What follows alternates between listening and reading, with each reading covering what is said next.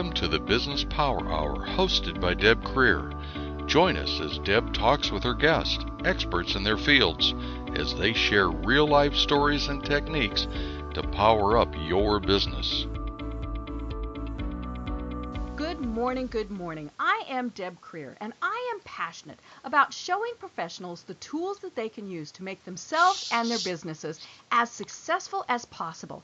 And today, we've got an author with us who is also a business coach and so good at what he does, but he really focuses on solo businesses, the solopreneurs, the entrepreneurs, people like that, which make up a large part of our listening audience. And so I hope that everybody's going to learn a lot today. So please join me in welcoming Adam Dudley to our program. Hello, Deb. Well, hello, and thank you for being on the program. Let me tell folks just a little bit about you before we just jump right in. So Adam Dudley is a certified strategic planner and highly successful coach and consultant to business owners and entrepreneurs. Adam has over 14 years of strategic and executive level experience building and managing small, startup, and early stage businesses and nonprofits in the health and wellness, hospitality, and technology, including SaaS industries. He's raised $715,000 in startup seed funding from individual investors and is instrumental in the delivery of key results in multiple projects. And as I said, Adam is an author, and he has written this great book called Clarity for Solos, Secrets and Strategies for More Focus, Momentum, and Meaning in Your One-Person Small Business. And that's primarily what we're going to talk about because there is so much great information in there. So again, please join me in welcoming Adam Dudley. Hello, Deb. Great to be here. Well, this is great because as I mentioned at the start of the program, we do have so many people who listen to the program who are those solopreneurs, those one-person shops. Or, maybe it's one person and they might have a couple, other part-time employees, virtual assistants, people like that. And they've got great ideas. They have, they have a product or service that they think is going to be absolutely the best thing in the world, but they don't go about setting it up correctly and then running it correctly. And that's what I loved about your book is it provided so many great tips on how to do this. But let's kind of step back a bit. Why did you decide to write the book? Well, Deb, I decided to write the book because I've been in business myself for over 14 years now and have played multiple roles, wore multiple hats.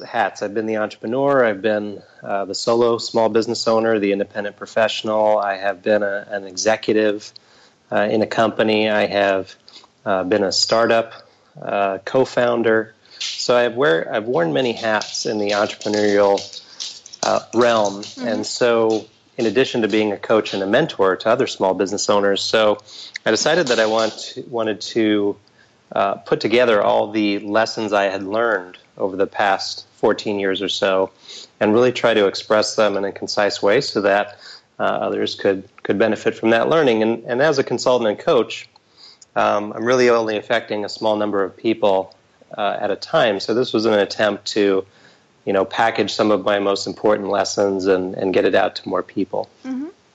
Well, and in the book, you talk about how you initially started in the business world.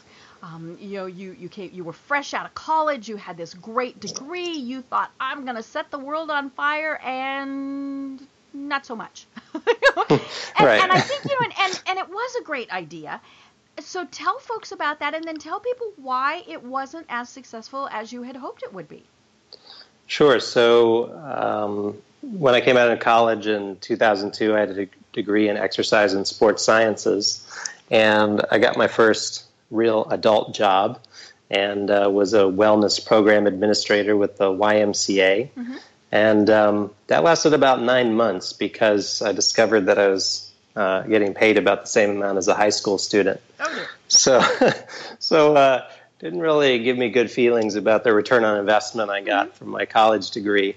So as I do consistently in my life, if I think I can do better, I definitely go and try to do better. So I found an opportunity to be self-employed as an independent fitness trainer at a small private gym in the neighborhood in which I lived, and instantly tripled, quadrupled my income just by making that move. Mm-hmm.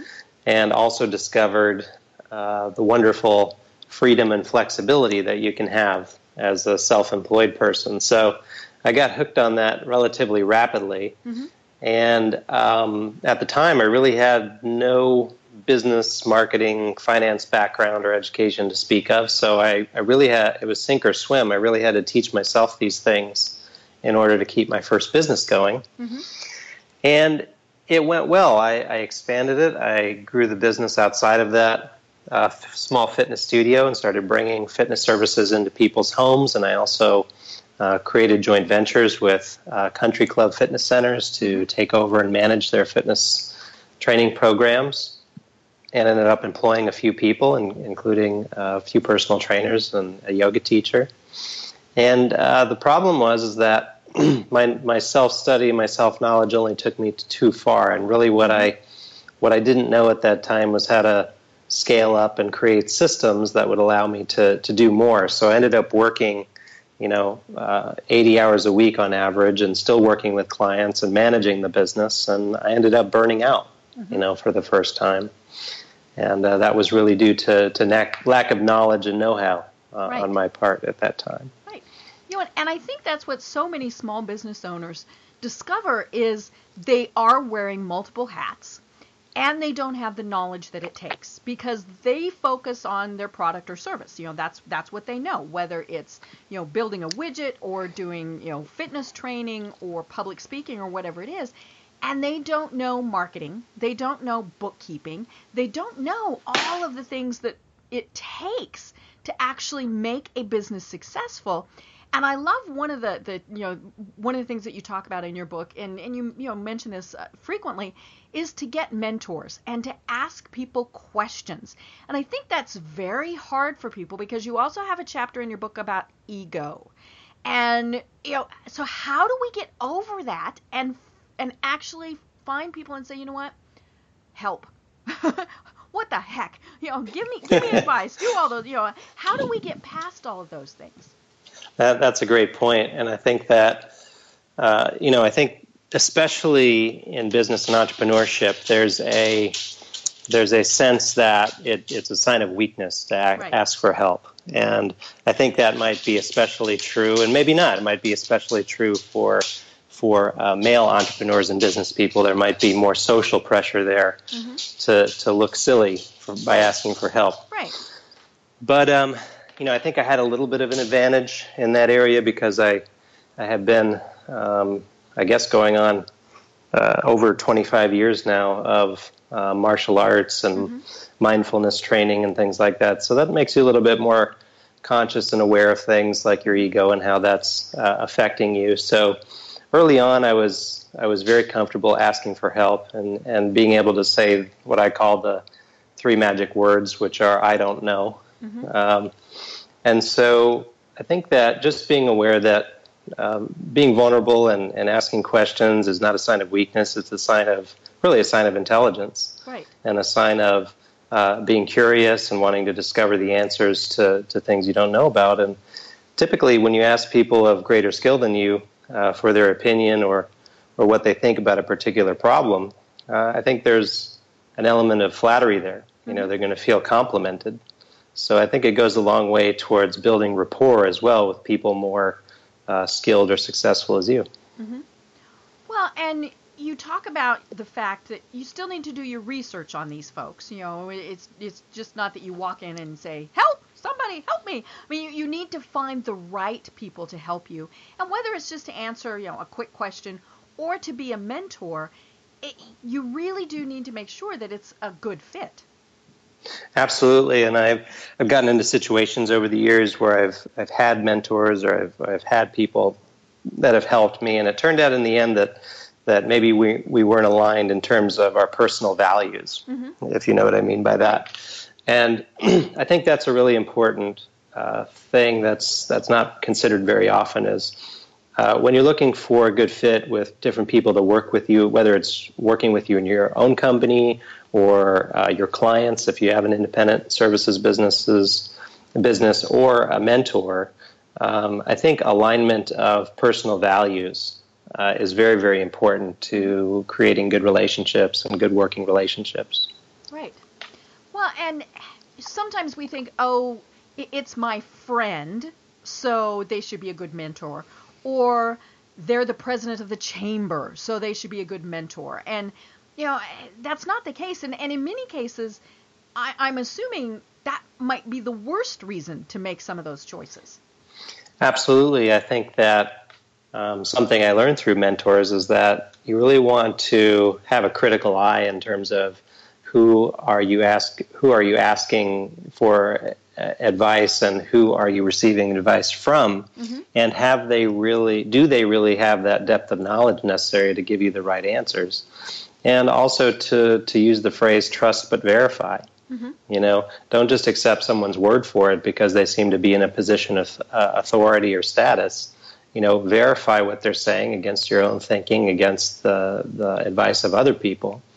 I think it's a mistake to blindly follow advice just because someone's in a position of status or authority from your perspective. Right. So what makes a good mentor? Because there are certainly people that we ask for assistance, or we say, hey, can you give me good books to read, or whatever. But really, what is a mentor and what makes a good mentor? That's a great question. Well, I think that a really great mentor is someone that helps you discover more about yourself, and specifically your strengths and weaknesses, and someone that challenges you to think differently or to act differently. So the most impactful mentors that I've had in my business career are those that really kind of pushed me and pulled me into a more fuller expression of what I'm capable of. So I think that there's a big difference between, for example, a sage and a mentor. Right. A sage is someone that dispenses advice and tells you what to do. And I think that a mentor is someone that more helps you increase your own self-efficacy and your own abilities to be resourceful and figure out your own ways to solve problems and expand your own capabilities. Can a mentor be in the same industry, or even maybe a competitor? I think so, absolutely. I think that you can find mentors in the most unlikely of circumstances and places. I think that definitely look to a competitor, because competitors, especially when they're besting you, can really help bring out the most capable version of yourself, because you have to find ways to keep up with that competitor or exceed that competitor. So in a way, I think you're right, that a competitor definitely can be a mentor. Clearly you have to have the discussion as to what you're going to talk about and what you're not going to talk about, and all those various things. But yeah, it's funny. I have people who tell me, well, I won't even connect with my competition on LinkedIn because, they're going to see what I'm doing. And I tell them, they're seeing it anyway. I mean, it's like, And I learn just as much from my competitors as I do from anybody else. So maybe it is that, it's like, oh, they just wrote a great book, or they're giving this great seminar, or they attended a great meeting. And to me, there is enough to go around. And I think that might be, the catch. And obviously it depends on your industry, because in some cases, there's not, and you do have to be very careful about that. But if they're successful, they should also want to be helping others, because it helps them too. I think you're right, and you can go all the way up to the highest levels of business and look at companies like Apple and Samsung, and you will, some of your listeners will be surprised to discover that even Apple and Samsung collaborate on different things. For example, I recently heard that Apple will be buying for its new iPhone some technology from Samsung. Wow. For the screen or for the layer of material that goes over the screen for their next iPhone. So even at the highest levels of business, you're going to find competitors that are collaborating. So it definitely is going to exist and should exist at the lower levels of business with solo small business and small businesses. Right. And you mentioned collaboration, because that's a great thing to consider.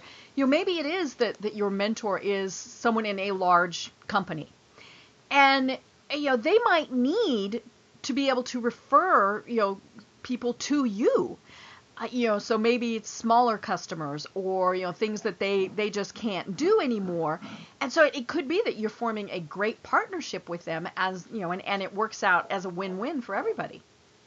Definitely, and I think what just popped into my head is that phrase from, I believe it's Lao Tzu, the art of war, Mm-hmm. about keep your enemies closer. Right.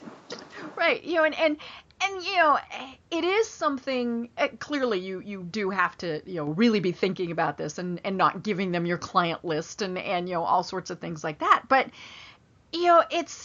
there is enough to go around, and and I hope that people will consider that your competitors, and I'm putting that in my air quotes here, really can be a great source of information and inspiration.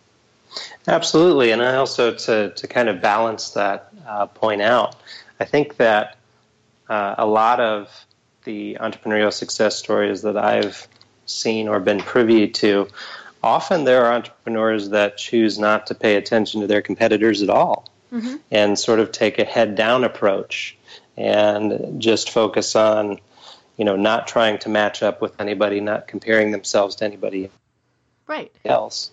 And I think that also it can be helpful sometimes to do that if you want to create a totally unique business and be a real innovator in your field. Mm-hmm. So I think there's a couple different approaches, and I think sometimes an easy way to get started is to look at what your successful competitors are doing, but then down the road you can shift to more of a focused mindset, mm-hmm. and try to innovate within your own business. Right.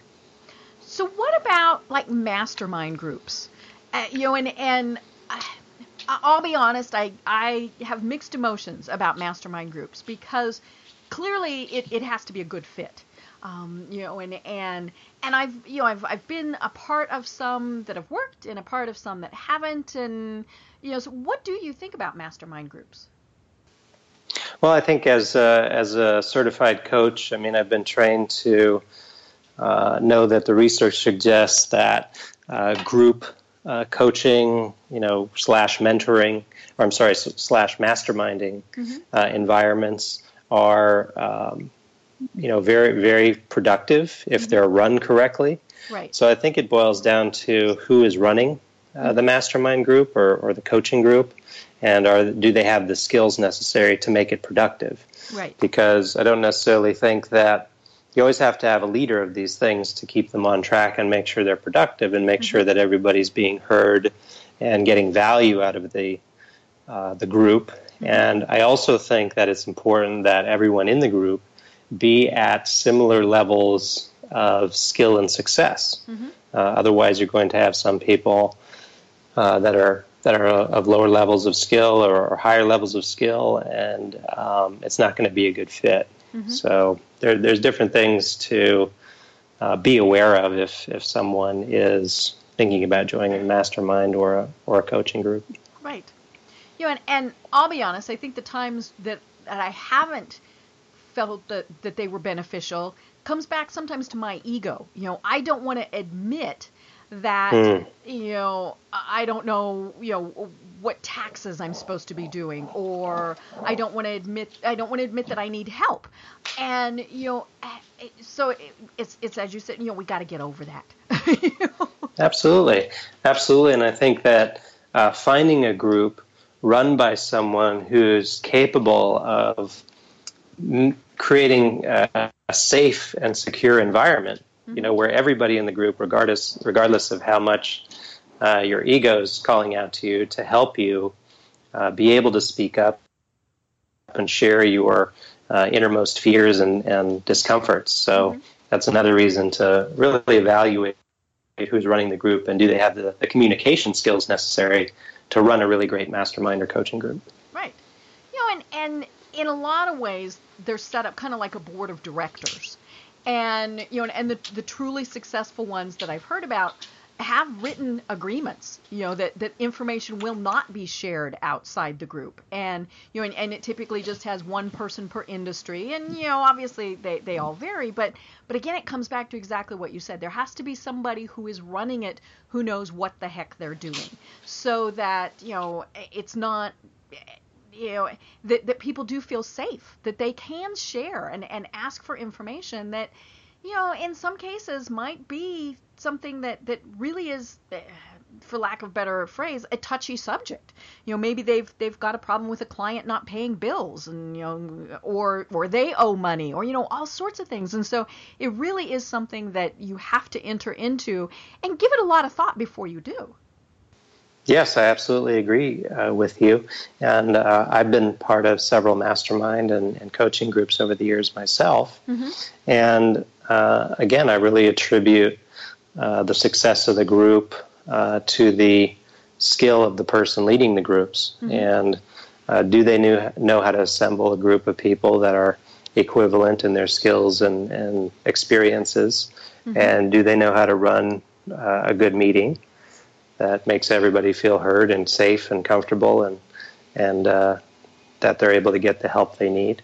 Mm-hmm. So, yeah, absolutely. Right. You've mentioned several times, and I really want to talk about this in detail because, I've been in business, oh, good golly, 12, 14, 15 years. I'll have to look it up. and as a solopreneur, now I have had virtual assistants, things like that, but I've gone it alone. And, and we've mentioned my ego, and, I'll be honest, my ego is pretty strong. I was about to say healthy, but it might be unhealthy. But I've, a lot of times I thought, oh, I don't need a coach. I can figure this out on my own. Sure. And it's only been recently where I have thought, silly person, you need to have a coach.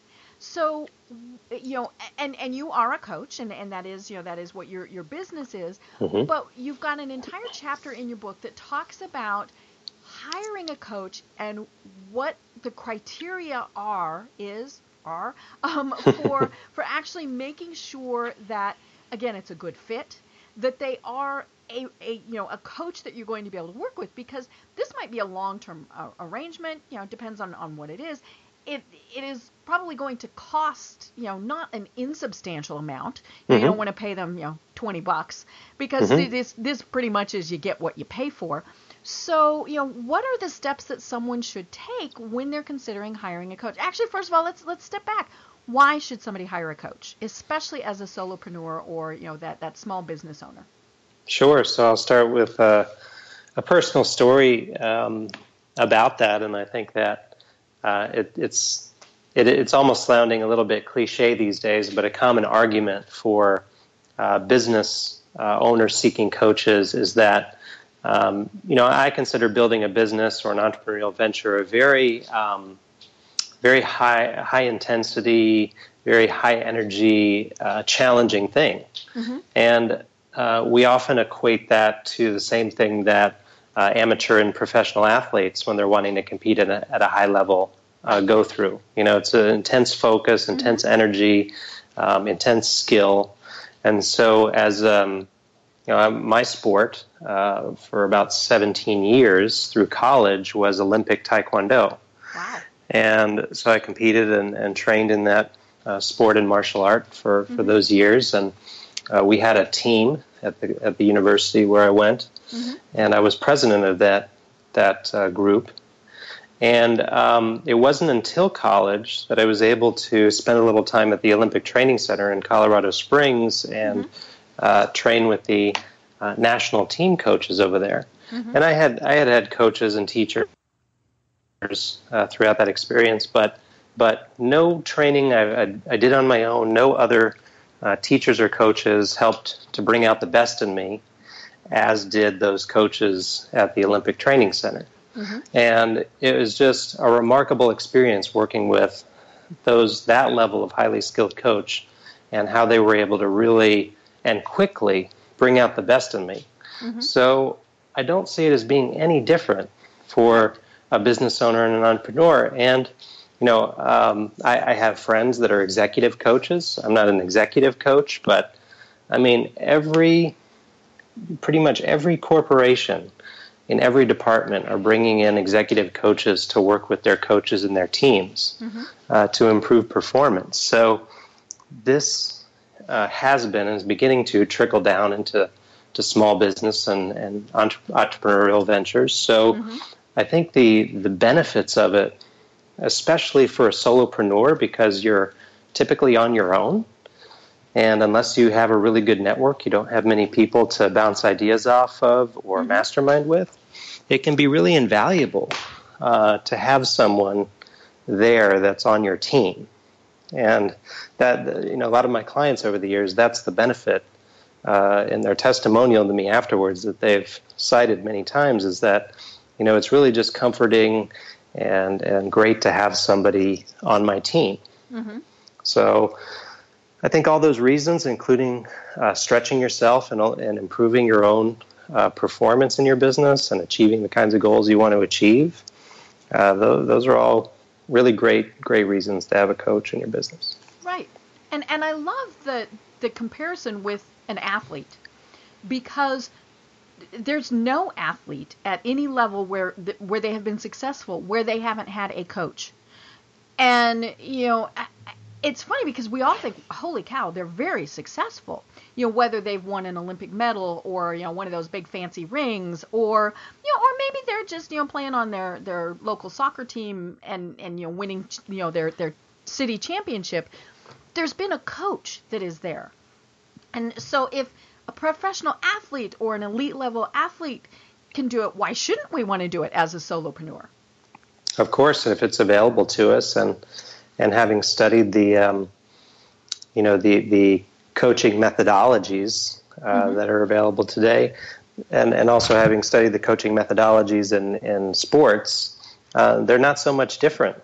Right. It's all about having structured relationships and communication and very specific goals and a vision for what you want to achieve through the coaching relationship. So there are many parallels, and I think that it's worthwhile for a solopreneur, a small business person, especially if they're struggling, or especially if they have a limited background in terms of business and marketing and management topics like I did. I think it's just invaluable to at least look into it and talk to a few coaches and find out if it's a good fit for you. So how does one go about finding a good and professional coach?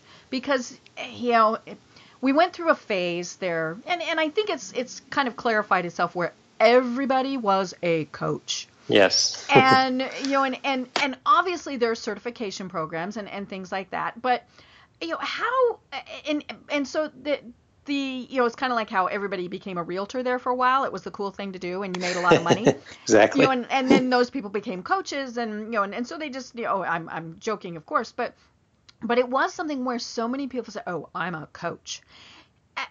Okay. Maybe not. So how does somebody go about finding a good coach? That's a great question, and I think it's a multifaceted answer. I guess let's start with the topic of certification. So the life coaching and the business coaching field, much like as I call it, my first career, the fitness industry, when I came out of college and had a 4-year degree in exercise and sports sciences, that allowed me to sit for an exam for basically the highest and most well-regarded fitness and sport training certification there is. Oh, okay. And so when I went into the field and started working with clients, I discovered I would be often working alongside personal trainers that either had no certification or they had a weekend home study course. Right. And I had a 4-year degree, in the science of exercise and how it affects the human body. So, some of these, I would say that some of these trainers, they were capable and they knew what they were doing. They were using sound practices. Some of them were not. Some of them were clearly doing things that could potentially injure the client. They were They were, not communicating with their clients well, not following best practices to make sure that their clients were getting. So I think that the same thing is true in the business and life coaching field, that you will find coaches that are certified and uncertified, and you will find coaches in both of those categories that are skilled and not so skilled. So it's not to the point yet where we have professional licensing, like we do in for example, the health professions. Right. So, you obviously, if you're a nurse, you have to have a license, and you have requirements for continuing education and things like that. But I think that I would today lean towards, after evaluating the requirements of an organization like the ICF, the International Coaching Federation, after evaluating their criteria and going through the process, I think that they have set a very high standard for business and life coaches. Okay. And I think that anybody who hasn't been through that process or met those requirements, unless they have some kind of corporate communications background or maybe a psychology degree, I think that it would be difficult for them to acquire the real research-proven best practices for coaching and communicating with other people around their goals. It would be unlikely that they have those skills. Right. Because, I thought, when I started off as a coach, I was uncertified. I kind of fell into coaching by accident. I didn't try to be a coach. Someone asked me to help them with their business, and I said, "Yeah, I can probably do that." Sure. Which maybe is how a lot of coaches start. Right. Somebody sees someone that's successful or capable in business, and they want to reach out and ask for help with their own stuff. So that's how I started, and until I got into the certification process at ICF, I realized that there was a lot I didn't know. I realized that there were a lot of time-tested and research-proven techniques for coaching that really could enhance my ability as a coach to help my clients get the kinds of results they were getting, and also increase their own capabilities as a business person. Not just give them the answers or direct them about what to do next, but help them discover their own resourcefulness that they could use to find their own answers to their own questions. So making them more capable and able in their own business. Right.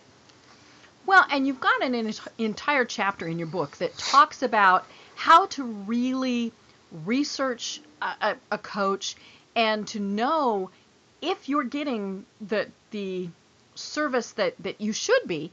And, so give us a couple more quick tips, but we don't want to give it all away because we want people to buy your book. Sure. So I think that especially if you're hiring a business coach, or even if you want to call them a marketing coach, to help you grow your business, I think you need to take a hard look at their process and how they onboard you as a new client. Because there are best practices in consultative marketing and selling. And I've been doing these all the way back to my first career as a fitness trainer. Does the coach know how to market and sell, based on the process that they take you through in terms of qualifying you and onboarding you as a client? So every potential client should at least have a sense of, what those best practices look like, and does my coach, follow those? And for example, if you inquire with any coach and the first thing they start talking about is fees, it's probably they probably don't know how to market and sell themselves well, because this is a big investment usually for an entrepreneur and a business owner, and a coach that immediately responds to an inquiry with fees doesn't understand that there's a process of qualification and rapport building to make sure there's a good fit before you onboard or even offer a new client to come on board with you. So that's just one little thing, that I look for when I was hiring a coach. I was like, does this person even know how to market and sell their own business? Because otherwise, how could they teach me anything?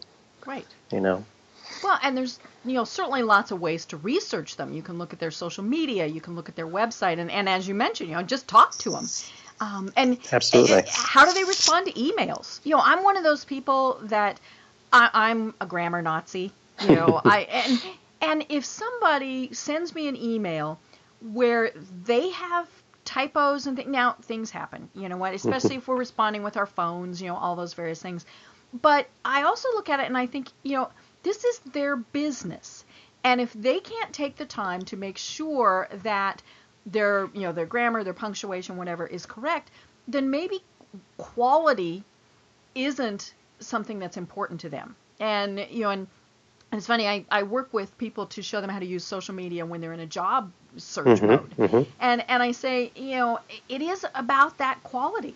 If you have typos in your resume, on your social media posts, all those various things, then they're going to think, does that mean that you don't really care about your work? I agree. And it's funny because we see it all the time. And yes, we're all guilty of, typos and all those various things. But it is just part of that research process that you mentioned. Right. And that's just little giveaways you can use to see, what kind of quality a coach you're talking to. And also to look at things how quickly do they get back to you? What's the tone of voice they use in their emails and things like that? Right. And it is something that we want people to know that we're professional. So if we're dealing with someone and they're not professional back, there is something. Now, again, things happen. So maybe you send an email and they don't respond right away. Okay, if I get an email back that tells me, I was out of the office or whatever, it's okay. There are things that happen. But again, is it a pattern? Do they not respond? And you mentioned fee. You do get what you pay for. And it's tricky because as a small business owner, of course, every single penny we just, grasp in our little hands and we don't want it to go away because, money is very tight. But if you're looking for cheap, you're going to get cheap. That's just kind of the thing to remember. And, it's best to have a good fit rather than to go through the process and maybe pick up bad skills and bad techniques and get bad advice just because you didn't want to pay as much. Exactly, and I think you hit on an important point there, and I'll add to it in that I don't see coaching as a short-term relationship. It's something that develops over time, and the coach builds rapport with the client. And as the coach gets to know the client more intimately and understands things like their personality type and background and their goals and what they really want out of the relationship, that evolves and blossoms over time. So this is not a short-term thing where you don't want to be find yourself in let's say a cash flow crunch, which is incredibly common with small business owners and entrepreneurs, and all of a sudden say, oh, I really need to generate cash next week. Maybe a coach can help me. Let me go find a coach. Right. That is not going to be a productive relationship from the get-go. So that's not what coaching is about. Coaching is something that develops over time, and as we discussed earlier, it's really a professional and personal development activity.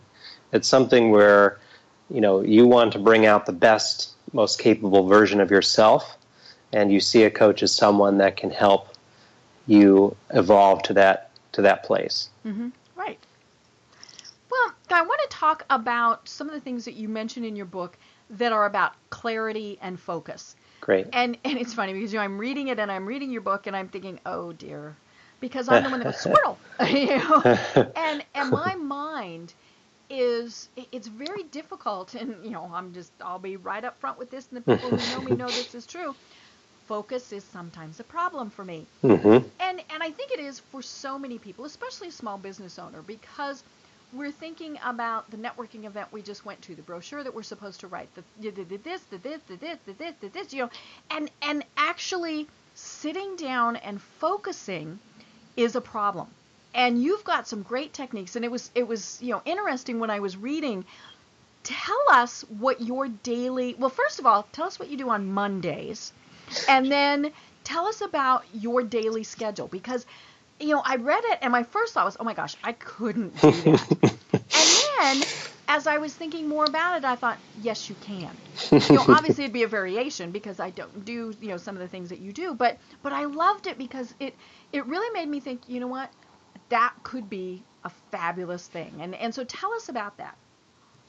Sure. So I'll preface that by saying, my wife and I, we've been together, or we've been married going on 10 years, and we've done a lot of personal and professional development together, and we've brought ourselves to a point where I think most people on the outside, and they've said this, is that we do our lives in a very intentional way.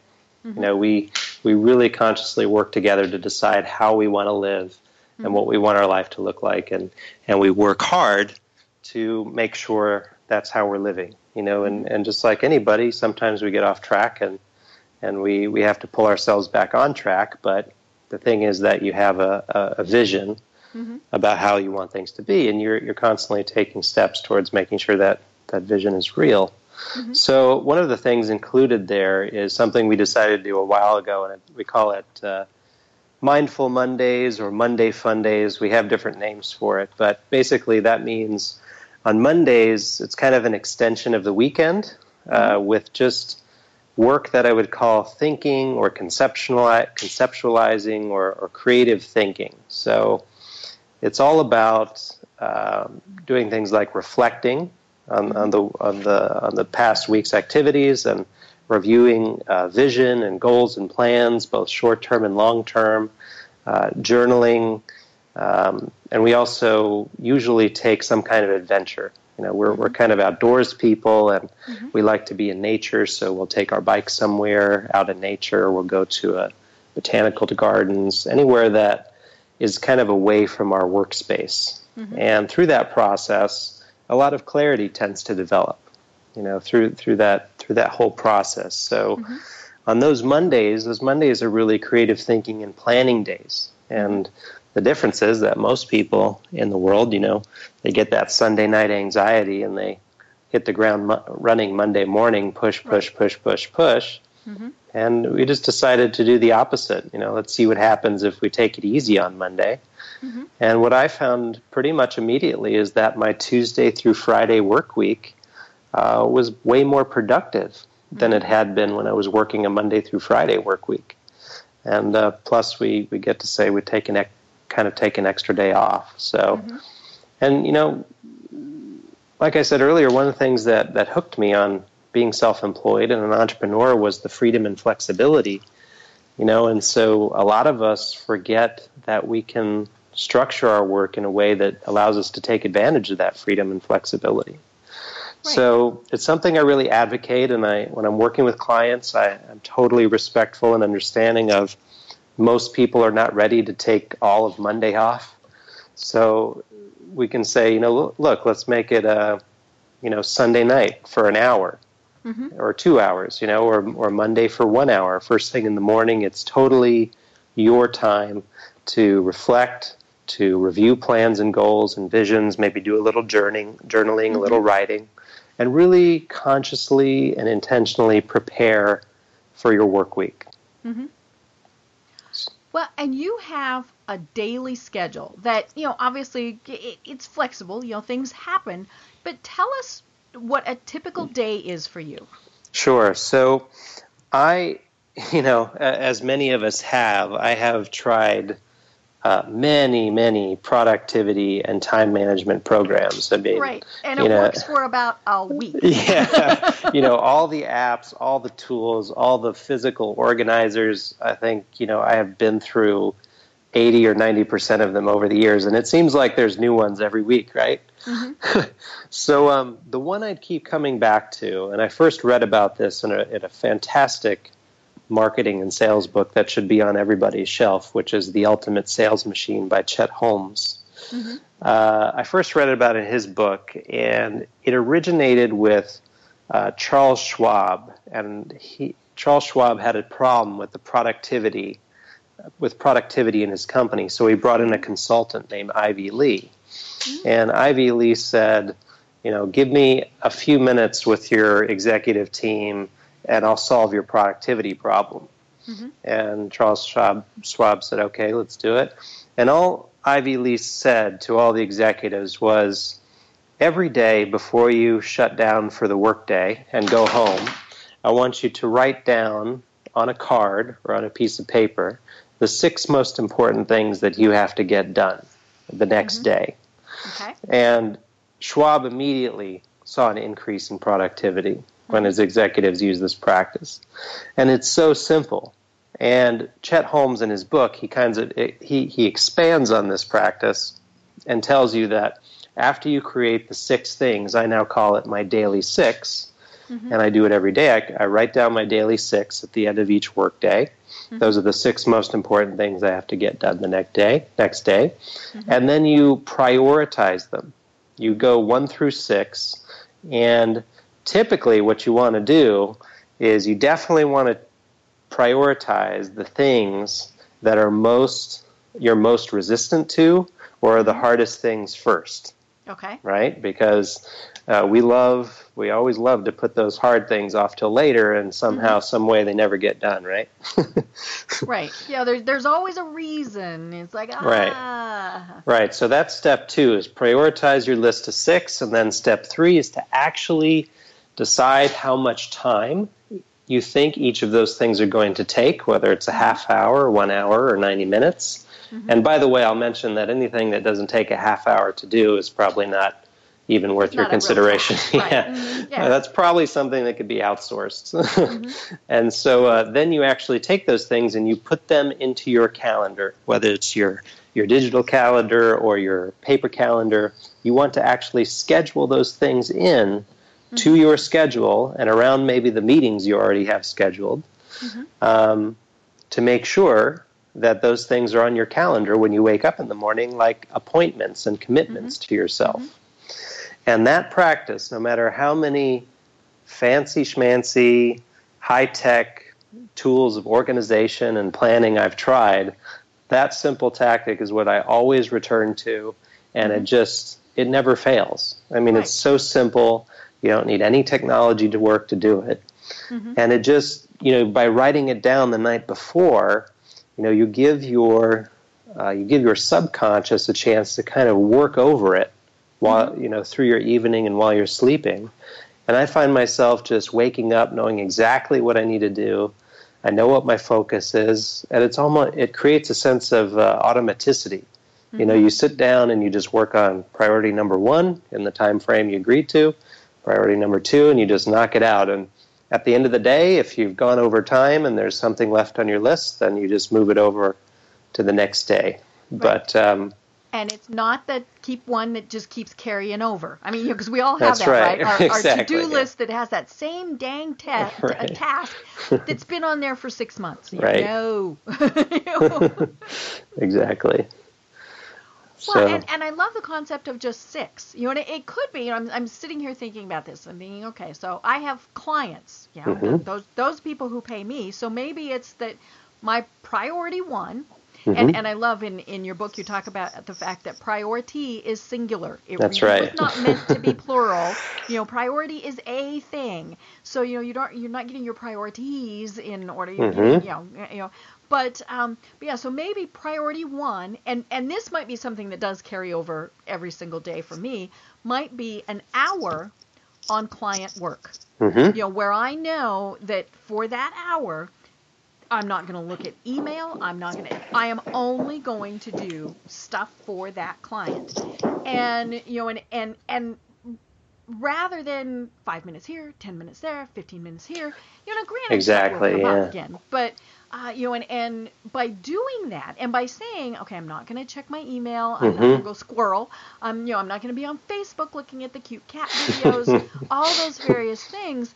That's so that's priority 1. Priority 2 might actually be responding to emails, all of those various things. But again, if I've got it in my calendar, exactly, it's kind of hard to ignore it.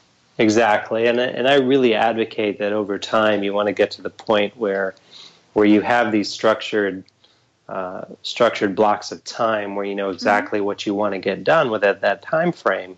you really want to start to have a practice of turning off all potential distractions. Right. Really take the phone off the hook or put it on silent.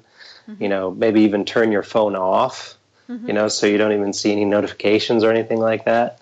Right. And just kind of head down, and Chet Holmes calls it pig-headed discipline and determination. And just head down and get that thing done, knock it out before you go on to the next thing.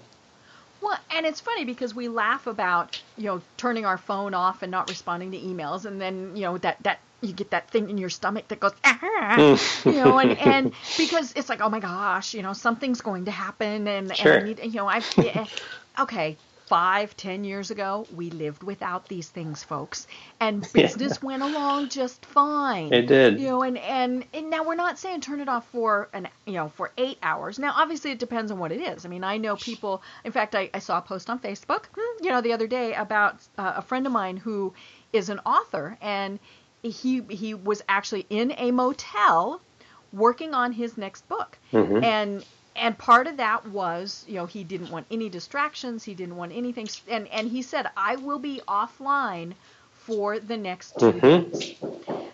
And now, did he still probably check Facebook and, things like that? Yeah. But he also set that expectation to everybody else. Yes. Hey, you can't contact him during that time. And, and I love that concept, too, of setting those expectations, telling the clients, I do not respond to emails between now and now. I actually had that conversation with a client when I moved from Denver to Atlanta. It was a California-based client, so 3 hours difference. We went from 1 hour difference to 3 hours difference.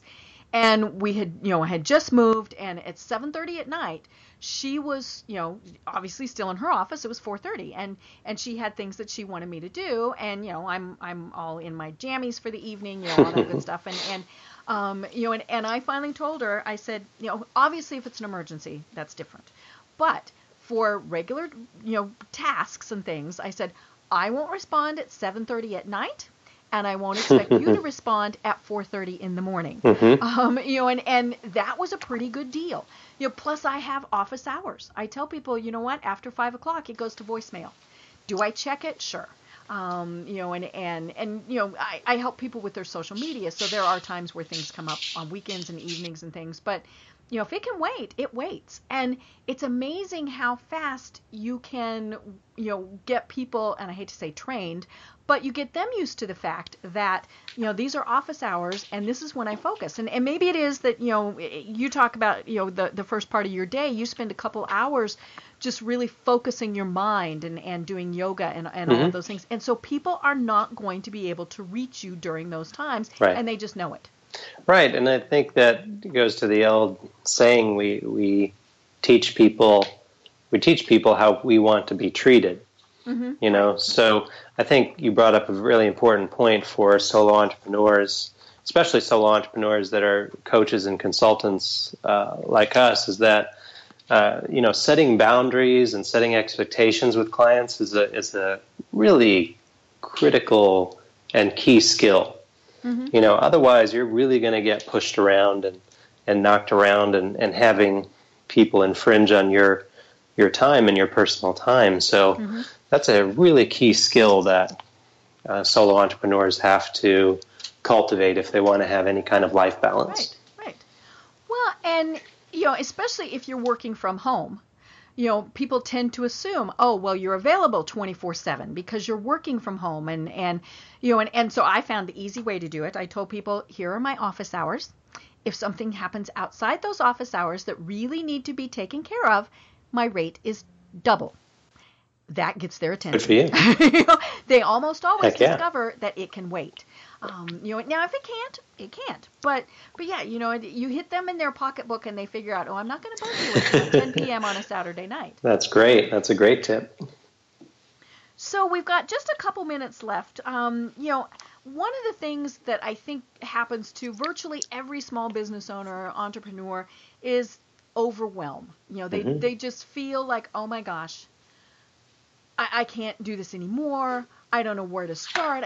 So talk to us about how to eliminate being overwhelmed. It's a perfect question because, quite honestly, in all of my work as a business coach, which is going on, I guess, 8 years now, 8 years, pretty much every client I work with, 90%, showed up in some state of overwhelm. And I will mention that these were often clients, which is the majority of my clients as well, have a very limited amount of business marketing and management experience. And so when they first enter the field of entrepreneurship, it's really, really daunting. I mean, first of all, the sheer volume of information available on how to do business and marketing things is just overwhelming in itself. Right. So what I found that helps is adding structure. Adding structure, and this is where my strategic planning background comes in and helps on the solo business level, is very few solo and small business owners have a strategic plan. That includes their vision and their goals and what they, goals, whether it's quarterly or monthly or weekly. Usually overwhelm is about not knowing what to focus on next. Right. And so that's where the structure and the goals and the plan comes into place. When you have that, in place, you know what you're working on. You know what needs to be done next. And a lot of entrepreneurs and small business people tend to operate without plans. Right. And even if it's just your list of 6, that's going to help. Exactly. Usually overwhelm is the opposite of feeling in control, right? So structure and plans, like you said, even just if it's your daily 6 things you want to get done, that gives you a sense of control, and that reduces the feeling of overwhelm. Right.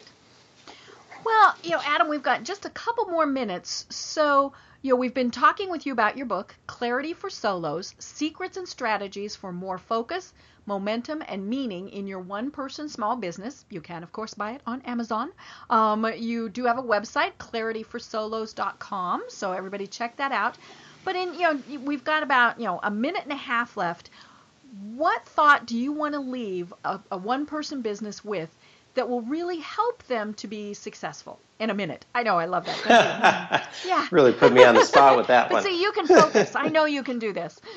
I think that with the risk of being a little self-serving, I will advocate for coaching. I think that, when I started out, I wasn't thinking in terms of having a coach. And so I really piecemealed my business education. I bought, all kinds of audios and books and went to seminars and spent, thousands, maybe tens of thousands of dollars over a number of years, kind of piecemealing it all together. And if I had known about the coaching option and I had a sense of how to find a good coach for myself, I would have chosen to, spend all that money at once and invest it in one coaching relationship over the long term, as opposed to, kind of just putting a few dollars here and there over the years. Now that I know what coaching is all about and I know how much of an impact it can have, I would advocate for that. Great. Well, I have really been having a lot of fun talking with Adam Dudley, and I loved your book. Thank you. It is going to be something that I'm going to go back through because there were some files that I want to download. And, I do need to set a schedule for every day, and because I am one of those people that I get sidetracked. And then at the end of the day, I think, what did I get done? And the piles grow, and pretty soon I'm like, So, you had some great tips and techniques, and so again, the book is called Clarity for Solos, Secrets and Strategies for More Focus, Momentum, and Meaning in Your One-Person Small Business. You can get information on clarityforsolos.com. And, Adam, this has been fabulous. I can't wait to chat with you again because I think this is something that we need to do on a fairly regular basis. Thanks, Deb. I really enjoyed it. Great. Well, I am Deb Creer, and to everyone out there, have a great day.